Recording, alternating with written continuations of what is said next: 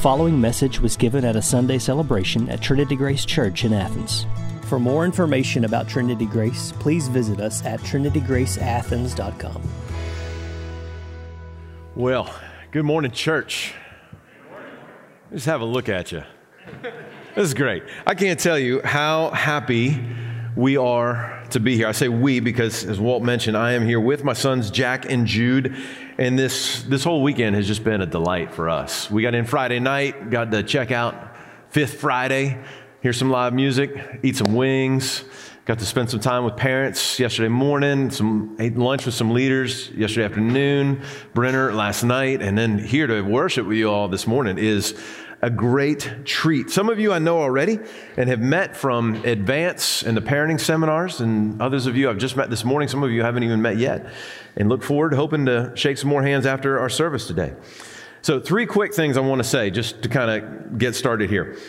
First, I want to address you as a church from a church. So I come as an ambassador, so to speak, from Sovereign Grace Church of Louisville. And I say greetings from Sovereign Grace Church of Louisville. You are our brothers and sisters, and you do here what we do there, and it brings me and us great joy to think that we are doing this together. I know that Jeff Purswell was down here a couple weeks ago, and I'm sure he greeted you from our church, but I'm going to join him in saying that as well. Secondly, I want to say thank you for your hospitality. Athens feels like home already. I've only been here 2 days, and I love it. I really enjoyed our time, really enjoyed getting to know you. You have been so warm. This is one of the things I love about being a part of Sovereign Grace Church, of being part of this little denomination we've got. Sovereign Grace Church is we come, and it's like I feel like I understand these people. I know where they're coming from. I know what they value. I know what they love because they love Jesus Christ the way I love Jesus Christ.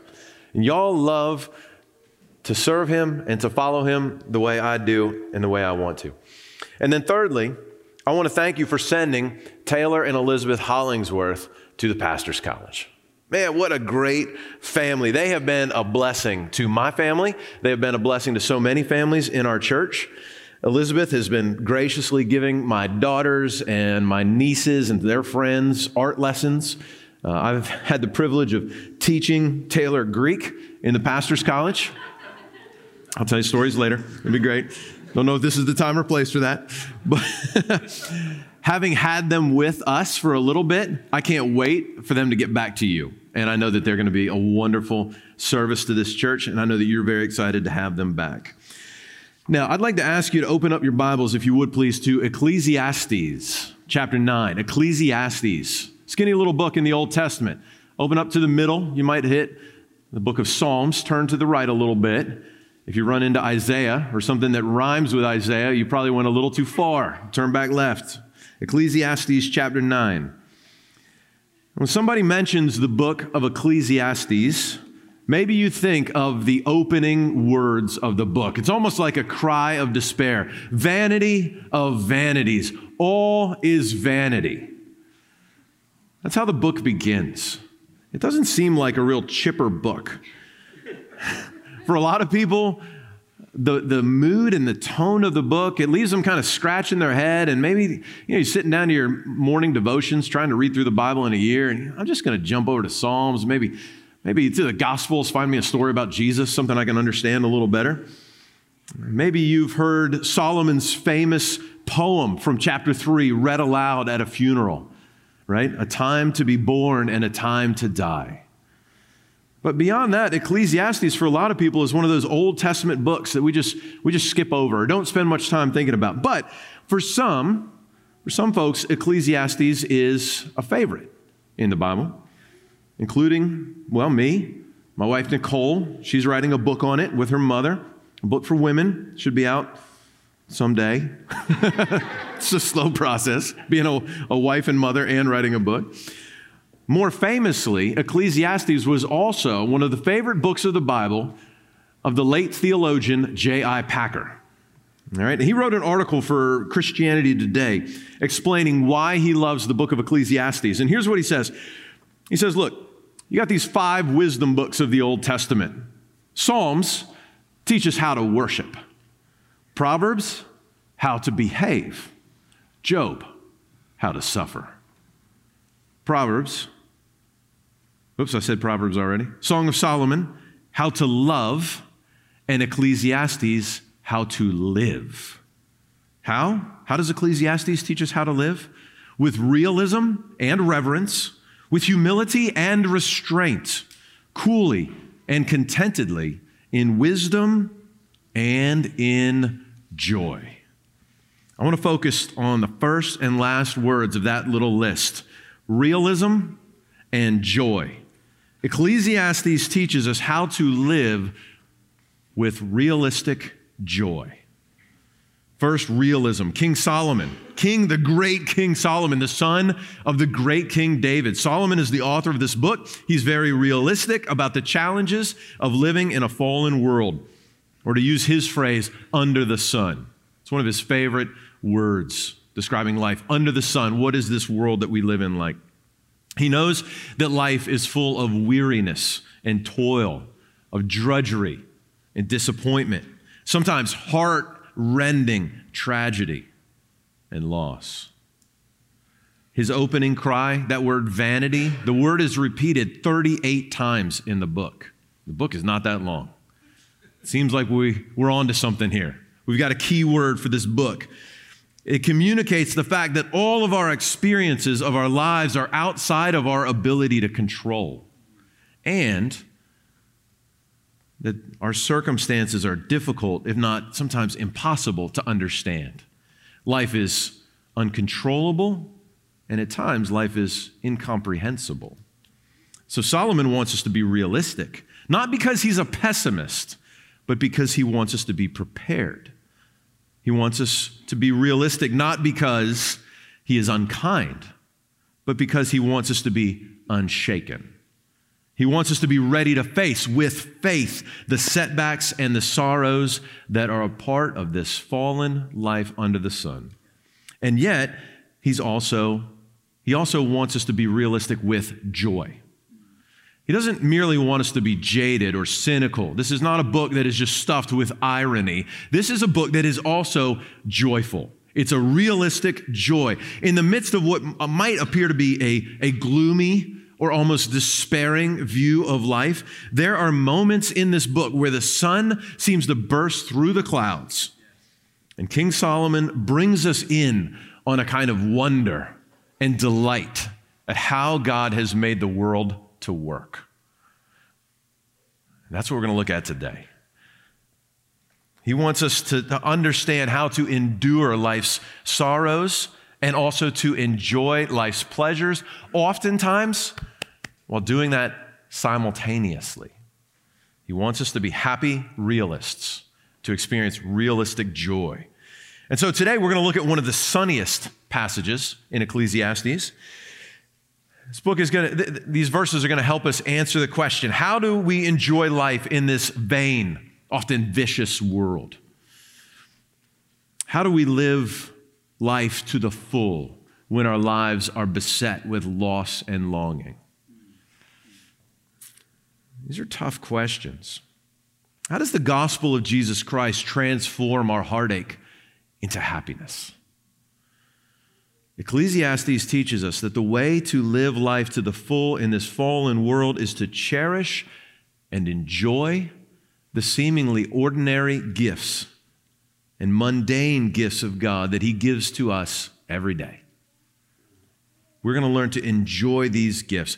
We often look for happiness in relief from long-standing trial or success from a risky venture or some hard-earned reward, but Solomon wants us to see that joy is not in results, but in receiving, with glad and open hands, the gifts of God. So let's read Ecclesiastes 9, 7 through 10, and then I'm going to pray. Ecclesiastes 9, 7 through 10. Go, eat your bread with joy, and drink your wine with a merry heart, for God has already approved what you do. Let your garments be always white. Let not oil be lacking on your head. Enjoy life with the wife whom you love all the days of your vain life that He has given you under the sun, because that is your portion in life and in your toil at which you toil under the sun. Whatever your hand finds to do, do it with your might. For there is no work or thought or knowledge or wisdom in Sheol to which you are going. Happy realism. Let's pray and ask for God's help. Father in heaven, this is your word to us. Please help us to see with our eyes and to hear with our ears and to set our hearts upon all that you would show to us. We pray this in the name of your beloved Son, Jesus Christ, whom we love with all our hearts. Amen. Amen. So if you are a note taker, I have 3 points that come from these verses, partly because preachers like to have 3 points, and partly because I think there's 3 points to say here. And they are this: enjoy your wine, enjoy your wife, and enjoy your work. So first point, enjoy your wine, chapter 9, verses 7 through 8. Now look, I realize right off the bat, right? Some of you might be thinking, actually, I don't like wine, or others of you are not old enough to drink wine, and so you might be tripped up by this. But he says, enjoy your wine. That is not the only thing that Solomon wants us to enjoy. Solomon is saying that we are to enjoy our food and our drink. In fact, all of life, all of the tangible expressions of his goodness and his kindness that he's given to us. At first glance, these verses, they seem like kind of a random collection of suggestions, right? Some advice on how to live well. But did you notice that there is a very prominent theme of joy in these verses? Eat your bread with joy. Drink your wine with a merry heart. Enjoy life. And even the reference to white garments and having oil on your head. Some people think that maybe is about purity, but really it seems like in the context of Solomon's day, that is about dressing for feasting and festivals. It's about having a party. That's what he's saying to do. Enjoy your party. Bread and wine, feasting and rejoicing. These are not frivolous events. These are not sideshows in our life, but they are full of meaning and full of pleasure. And God intends for us to find joy and happiness in everything that he has given us as a gift. So if it is spaghetti or steak, if it's Coca-Cola or Cabernet, enjoy it as a gift from God and with a merry heart. Now, anytime we talk about enjoying our wine, it's probably right and good that I say that God has given us these gifts for enjoyment and not for excess. It's not only a problem with wine or other alcohol. That can be a problem with food as well. And I'm not this morning going to spend much time addressing issues here related to our temptations to lack self-control. The Bible has plenty to say about the sins and dangers of drunkenness or gluttony, and let's be aware that those are sins. But seeing that and saying that, then the Bible is clear, on the one hand, about the importance of self-control, but on the other hand, the Bible is also clear that we are to revel in and rejoice in God's gifts to us. We are to receive and enjoy them for his glory. And so he gives us gifts of food and wine, ordinary pleasures of social events together, parties, festivals, festivities. All of this is a gift from God. And they're meant to strengthen our hearts in the midst of our many cares and sorrows, so that we might remember and know deep in our bones that God is good. Psalm 119:68, God is good and does good. One of my favorite verses. James 1:17 reminds us, every good gift and every perfect gift is from above, coming down from the Father of lights, with whom there is no variation or shadow due to change. So God has given us gifts. Enjoy your wine. God has given us these gifts as an expression of his kindness, his pleasure in the material world. God is a creator. And so this extends beyond even just food and drink. On a beautiful spring day as we walk out, these grounds ought to be a reminder every Sunday, every time you gather here. Look at the beauty just out the windows, the trees. Think about this. God could have made one kind of tree, and every tree with one kind of leaf that always stayed the same color all the time. And there's such variety, shapes and sizes of leaves, shades of green. Some trees are short and fat, and some are tall and skinny, and they're beautiful to look at, and they they bud and bloom, and then they're green, and then leaves fall off, and it's all a part of God's gifts to us. And maybe you noticed as we were reading through this that we are commanded to enjoy. Did you notice how many commands are in just these couple of verses? He says, go. He starts there.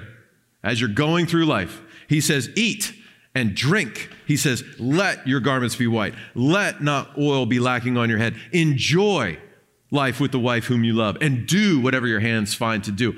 He is commanding us to obey with our emotions. God wants us to learn to align our feelings with his good gifts and his pleasure in the world that he's created. Joy is commanded. One of the themes throughout the book of Ecclesiastes is that joy is something that we have been commanded to experience. C.S. Lewis, famous author, novelist, he one time said, God threatens terrible things if we will not be happy.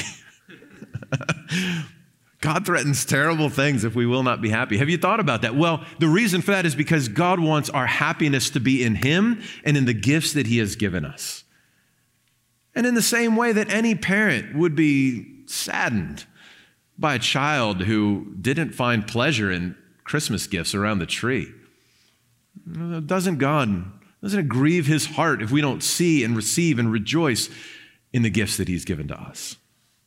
So we are called to obey God with our emotions, and we're empowered to obey God with our emotions. He has given us his Spirit to fill us and help us with that. How does he do it? How does he empower us to obey? Well, because joy is a command, and it is also a gift from God to those he loves and has called. Only Christians can truly enjoy life in this fallen world. Only Christians can be both realists who understand the depths and the measure of sorrow that there is in this world, but also happy realists who see that there are gifts from God and the pleasures around us and are for us and are from God. And so these verses point us to a thoughtful and deliberate way of living that is careful to savor and to cherish the gifts of God. These verses begin with food and drink and celebration, but I hope it's obvious that this can start to filter down into all sorts of just mundane areas of life. If you start thinking about it, there are pleasures to be had all the time. You don't have to wait for the next birthday party. You don't have to pop a cork to find pleasure and joy. There is joy to be had all around us. Of course, parties, birthdays, vacations, big milestones, those are happy moments. But these verses encourage us to find joy in very daily and mundane things. Sunrises, crossword puzzles, a little bit of jazz, or whatever kind of music it is you like, laughter around the dinner table, and food on the table. Let me tell you, you'll have a lot of opportunities to find pleasure in food on the table around here. Just this last couple days, Mexi Wings, Mayfield ice cream, Navarro's barbecue. Whoa. Coming back, y'all, that was amazing. The vision of life that Solomon is putting forward here is one where God's people are realistic about how difficult the world is and yet choose to act on their faith and find joy in everyday life. I've got a quotation here for you from a theologian named David Gibson. Listen to what he says. It is vital to see that eating, drinking, dressing, and loving in these verses do not form an exhaustive list of God's gifts. Rather, it's a representative list of what it looks like to love life and live it to the full. These things are a way of saying, when God made the world, he made it good. And no amount of being a Christian, of being spiritual, ever changes the fact that God put you in a physical world with hands and food and drink and culture and relationships and beauty. Sin fractures everything, distorts everything. But sin does not uncreate everything. So if we were to tap into the preacher's worldview and train of thought, I think an expanded list would go like this. So enjoy your wine, enjoy your bread, and ride a bike. See the Grand Canyon. Go to the theater. learn to make music, visit the sick, care for the dying. Cook a meal, feed the hungry, watch a film, read a book, laugh with some friends until it makes you cry, play football, run a marathon, snorkel in the ocean, listen to Mozart, ring your parents, write a letter, play with your kids, spend your money, learn a language, plant a church. Love it. Start a school, speak about Christ, travel to somewhere you've never been, adopt a child. Many of you foster a child. Give away your fortune and then some. Shape someone else's life by laying down your own. You may be able to add to the list above in 100 ways. I hope you can add at least a few more. That'd be a great lunchtime conversation today, wouldn't it? What would you add to this list? What are some of the mundane daily pleasures the Lord has given to you? Think about this past week. What brought you joy? Where did you find happiness? Think about this coming week. Let's be on the lookout for God's gifts to rejoice in. Let's marvel at the food and drink that we get to enjoy 3 times a day. It is a gift from God. My brothers-in-law, I got these 2 brothers-in-law, and the 3 of us, we like to eat, and we like to eat together. And so we have a little saying, every meal a memory. Because we enjoy it and we thank God for it. And so I pray that as we go out from here together at church, we will say, every meal a memory. What a gift from God. Our culture leads only to dissatisfaction, to disappointment, and to disenchantment. Ecclesiastes, though, teaches us to enjoy what God has given us. So enjoy your wine and all that goes in it, with it. But that's not the only point here. Enjoy your wine. Second, enjoy your wife. Look at verse 9. Enjoy life with the wife whom you love, all the days of your vain life that he has given you under the sun. He says, enjoy life with the wife whom you love. It's no stretch then to say that this also means that wives are to enjoy life with the husband whom you love. I have been married to my bride, Nicole, for a little over 20 years. And I think this is one of the best commands in the Bible.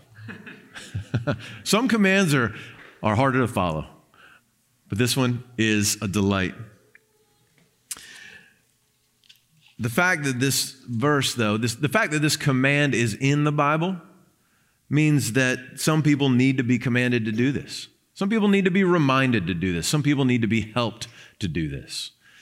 In 20 years of marriage, I know, and from 18 years of pastoring, I know that marriage is not always a delight, that there is conflict, there can be friction, there's disagreements, there's disappointments, there's times when it is hard. All right, we are realists. This verse pushes us to be happy realists, even in our marriages. The fact that this command is here, single people, can also protect you from an idealistic view. You might be tempted to think, well, if I could just get married, if I could just make it, if I could find that one, well, then I'd be happy, and then my problems would be over. This verse is here for a reason, folks. And so, yes, you should be looking forward towards marriage and working and preparing for marriage, but prepare yourself that we are happy realists about what that could be like. So Solomon says that loving your wife or your husband, if you have one, is your portion in this life. What that means is whether you are married or whether you are single, that position is your portion. Okay? That means that planning and forethought and design has gone into placing you there. Has gone into placing you with that woman or with that man or in that single season. God thought about this. God, well, I don't know how long God had to think about this. I think he just knows these things instantly, but he knew what would be just right. He knew what would be perfect. He knew how to fit him for her and her for him. God is wise and good and powerful to do this. The good giver, once again, giving good gifts to his children. Remember in Genesis 1 and 2, as God is forming the world, and you have that phrase that's repeated over and over again, and it was good, and it was good. Second day, third day, and it was good. Fourth day, and it was good. And then finally at the end, God looks back over all he had made, and it was very good. You turn the page into chapter 2, Adam was alone. It is not good. It's jarring. That's meant to like slap us in the face. Whoa, this is God's creation. Doesn't God get what he wants? He made the world, and he made it in a way that it would be obvious to Adam. It was not good for him to be alone. And so he made Eve. It's a wonderful story. It's a wonderful picture of how God designs each for the other. God made you, couples, husbands, wives, God made you for one another's joy. God made you to serve one another. God made you to delight in one another. And God made your marriage, he designed it to preach the gospel.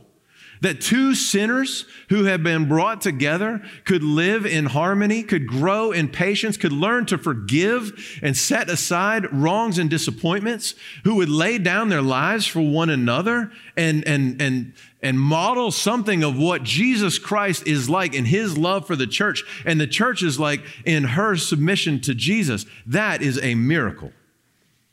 As long as we're talking about what the Bible says to men and women, it's worth taking a brief moment to remember what the Bible says about men and women.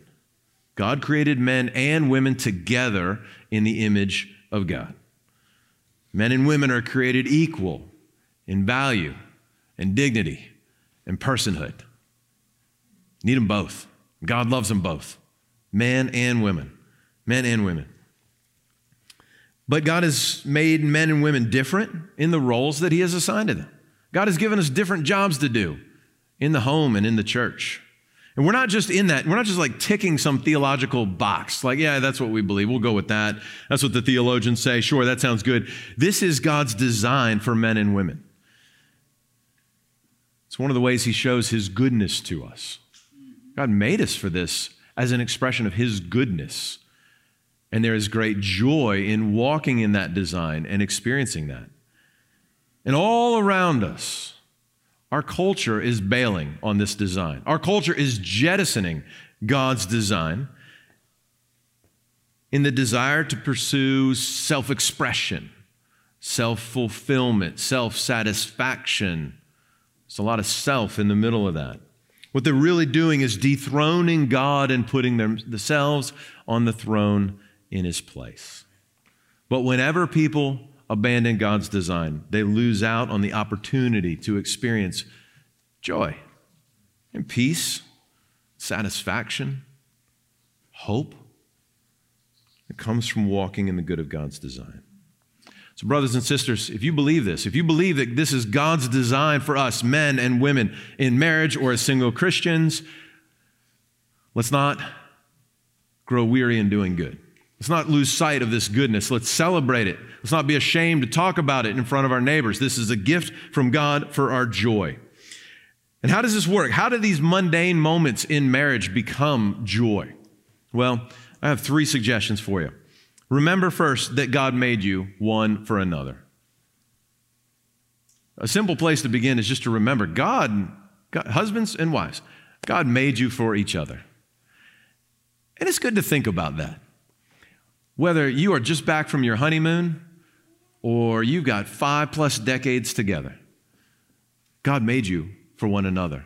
And think about how he's fitted you together. Think about how the strengths and the weaknesses of the one and the other serve to make up for each other, to offset, to complement each other. That's a gift from God.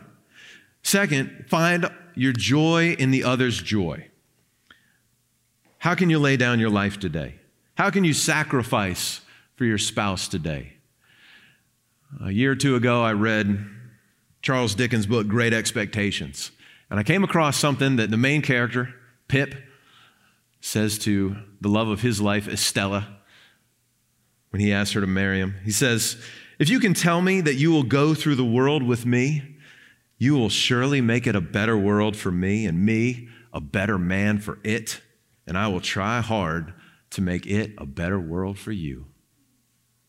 Isn't that a beautiful description of what it means to lay down our lives, to see the value of the other, to see, look, you better me, and you better me for the world, and I'm going to try to make it a better world for you. I love that picture. Third, speak. Speak often and speak specifically of your love and appreciation for one another.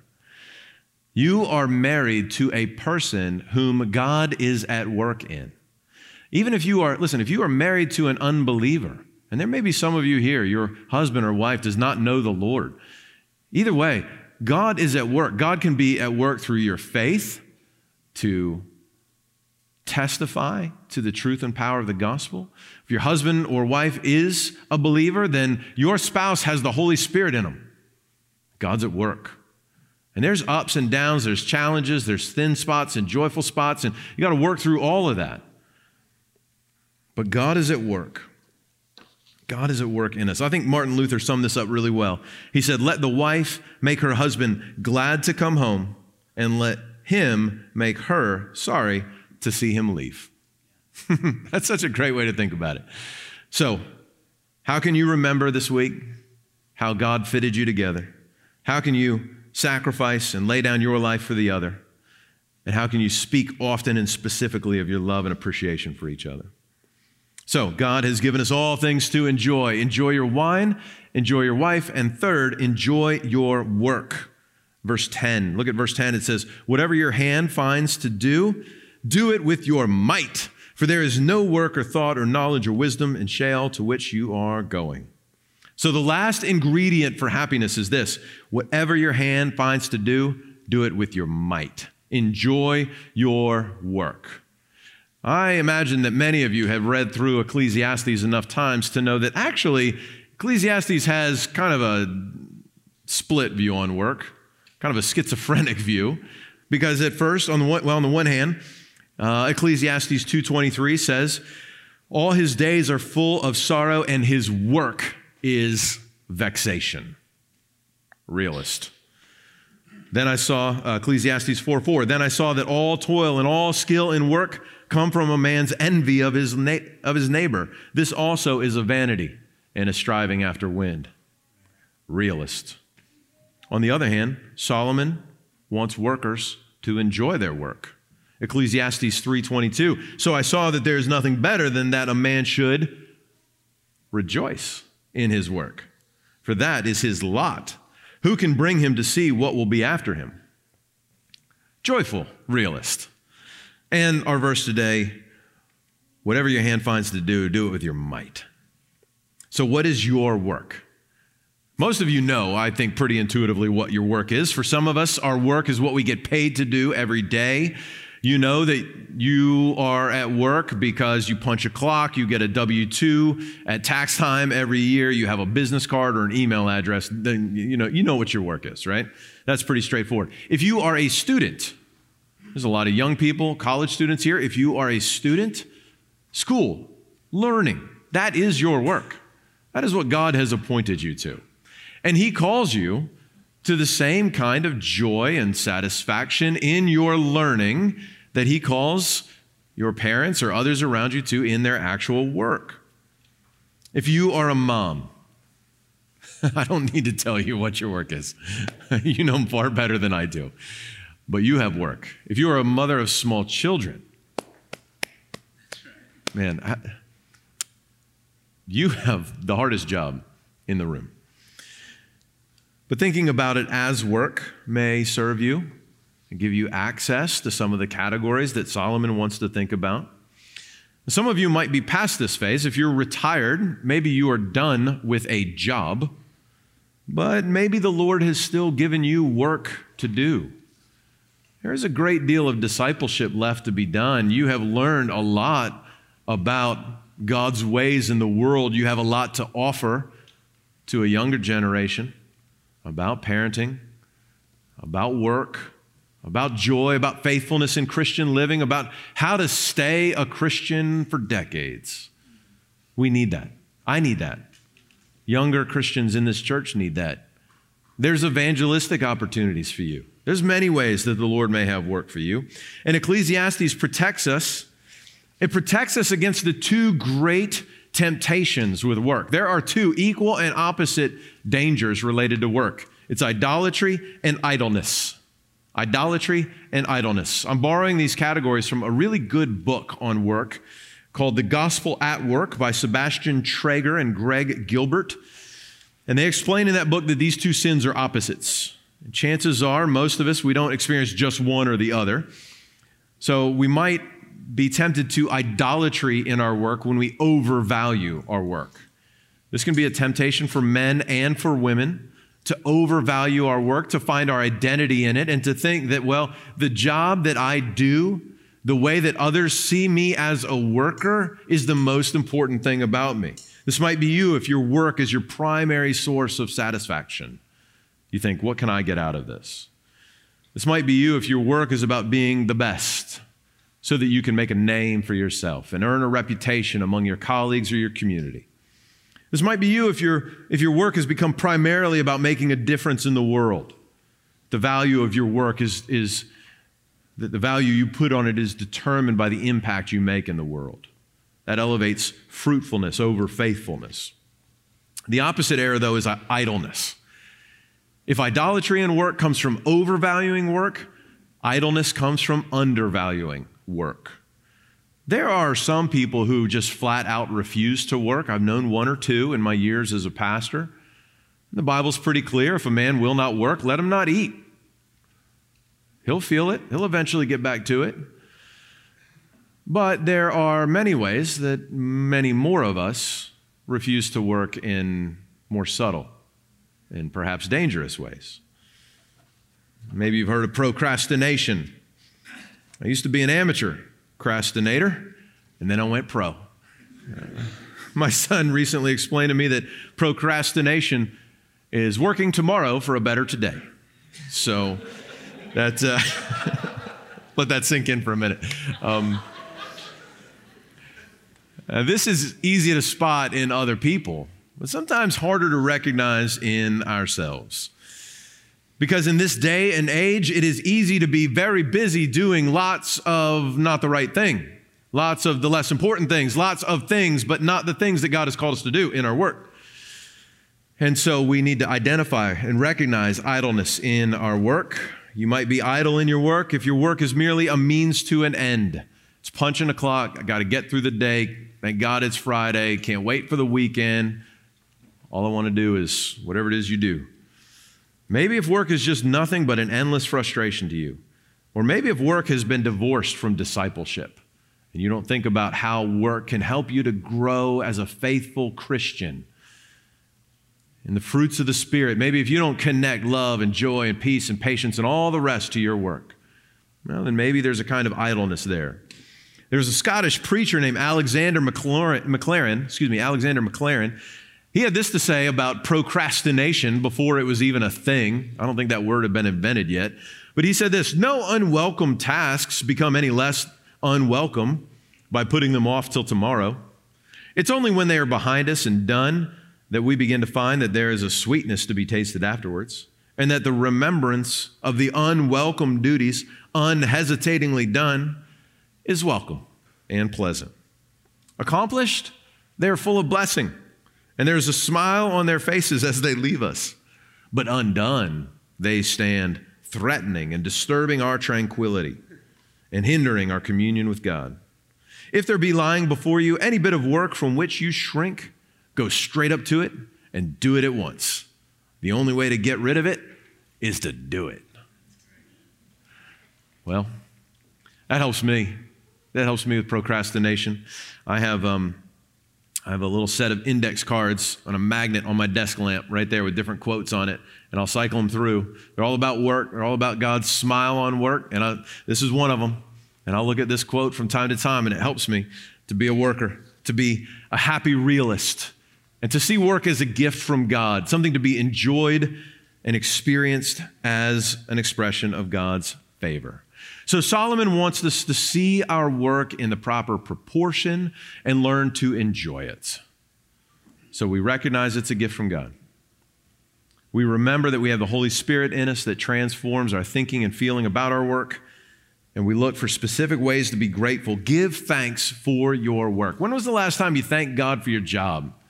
Not just that it brings in $1 so you can eat and pay the rent, but thank God for the good, honest labor that it is, the contribution it makes, the ways you can serve others, the ways that you have opportunities to spread the gospel, or at least model the gospel through faithful, hard work. 1 Thessalonians 5:18 says, give thanks in all circumstances, for this is the will of God for you in Christ Jesus. So we're commanded, enjoy your wine. We started there. Enjoy your wine, enjoy your wife, and enjoy your work. I said that Solomon wants us to be joyful realists. Is this realistic? Is this a kind of life that you feel like you can go out and really have? Is this one of those things that sounds nice and it's easy to nod along with in the comfort of a Sunday morning meeting, but then Tuesday afternoon hits and you're not thinking about what a gift food is because you had to eat on the run, grab lunch in the car, you wolfed it down, it was just fuel for the machine. You had a conflict with your wife this morning and you're not thinking about what a joy this marriage is because you're grumbling about something she said and your pants weren't ironed or whatever it was. And then, man, work, it's just another day, another problem. All I do is solve problems. How is this realistic? How can we do this? Yes, you enjoy a great meal, but you end up with a sink full of dirty dishes.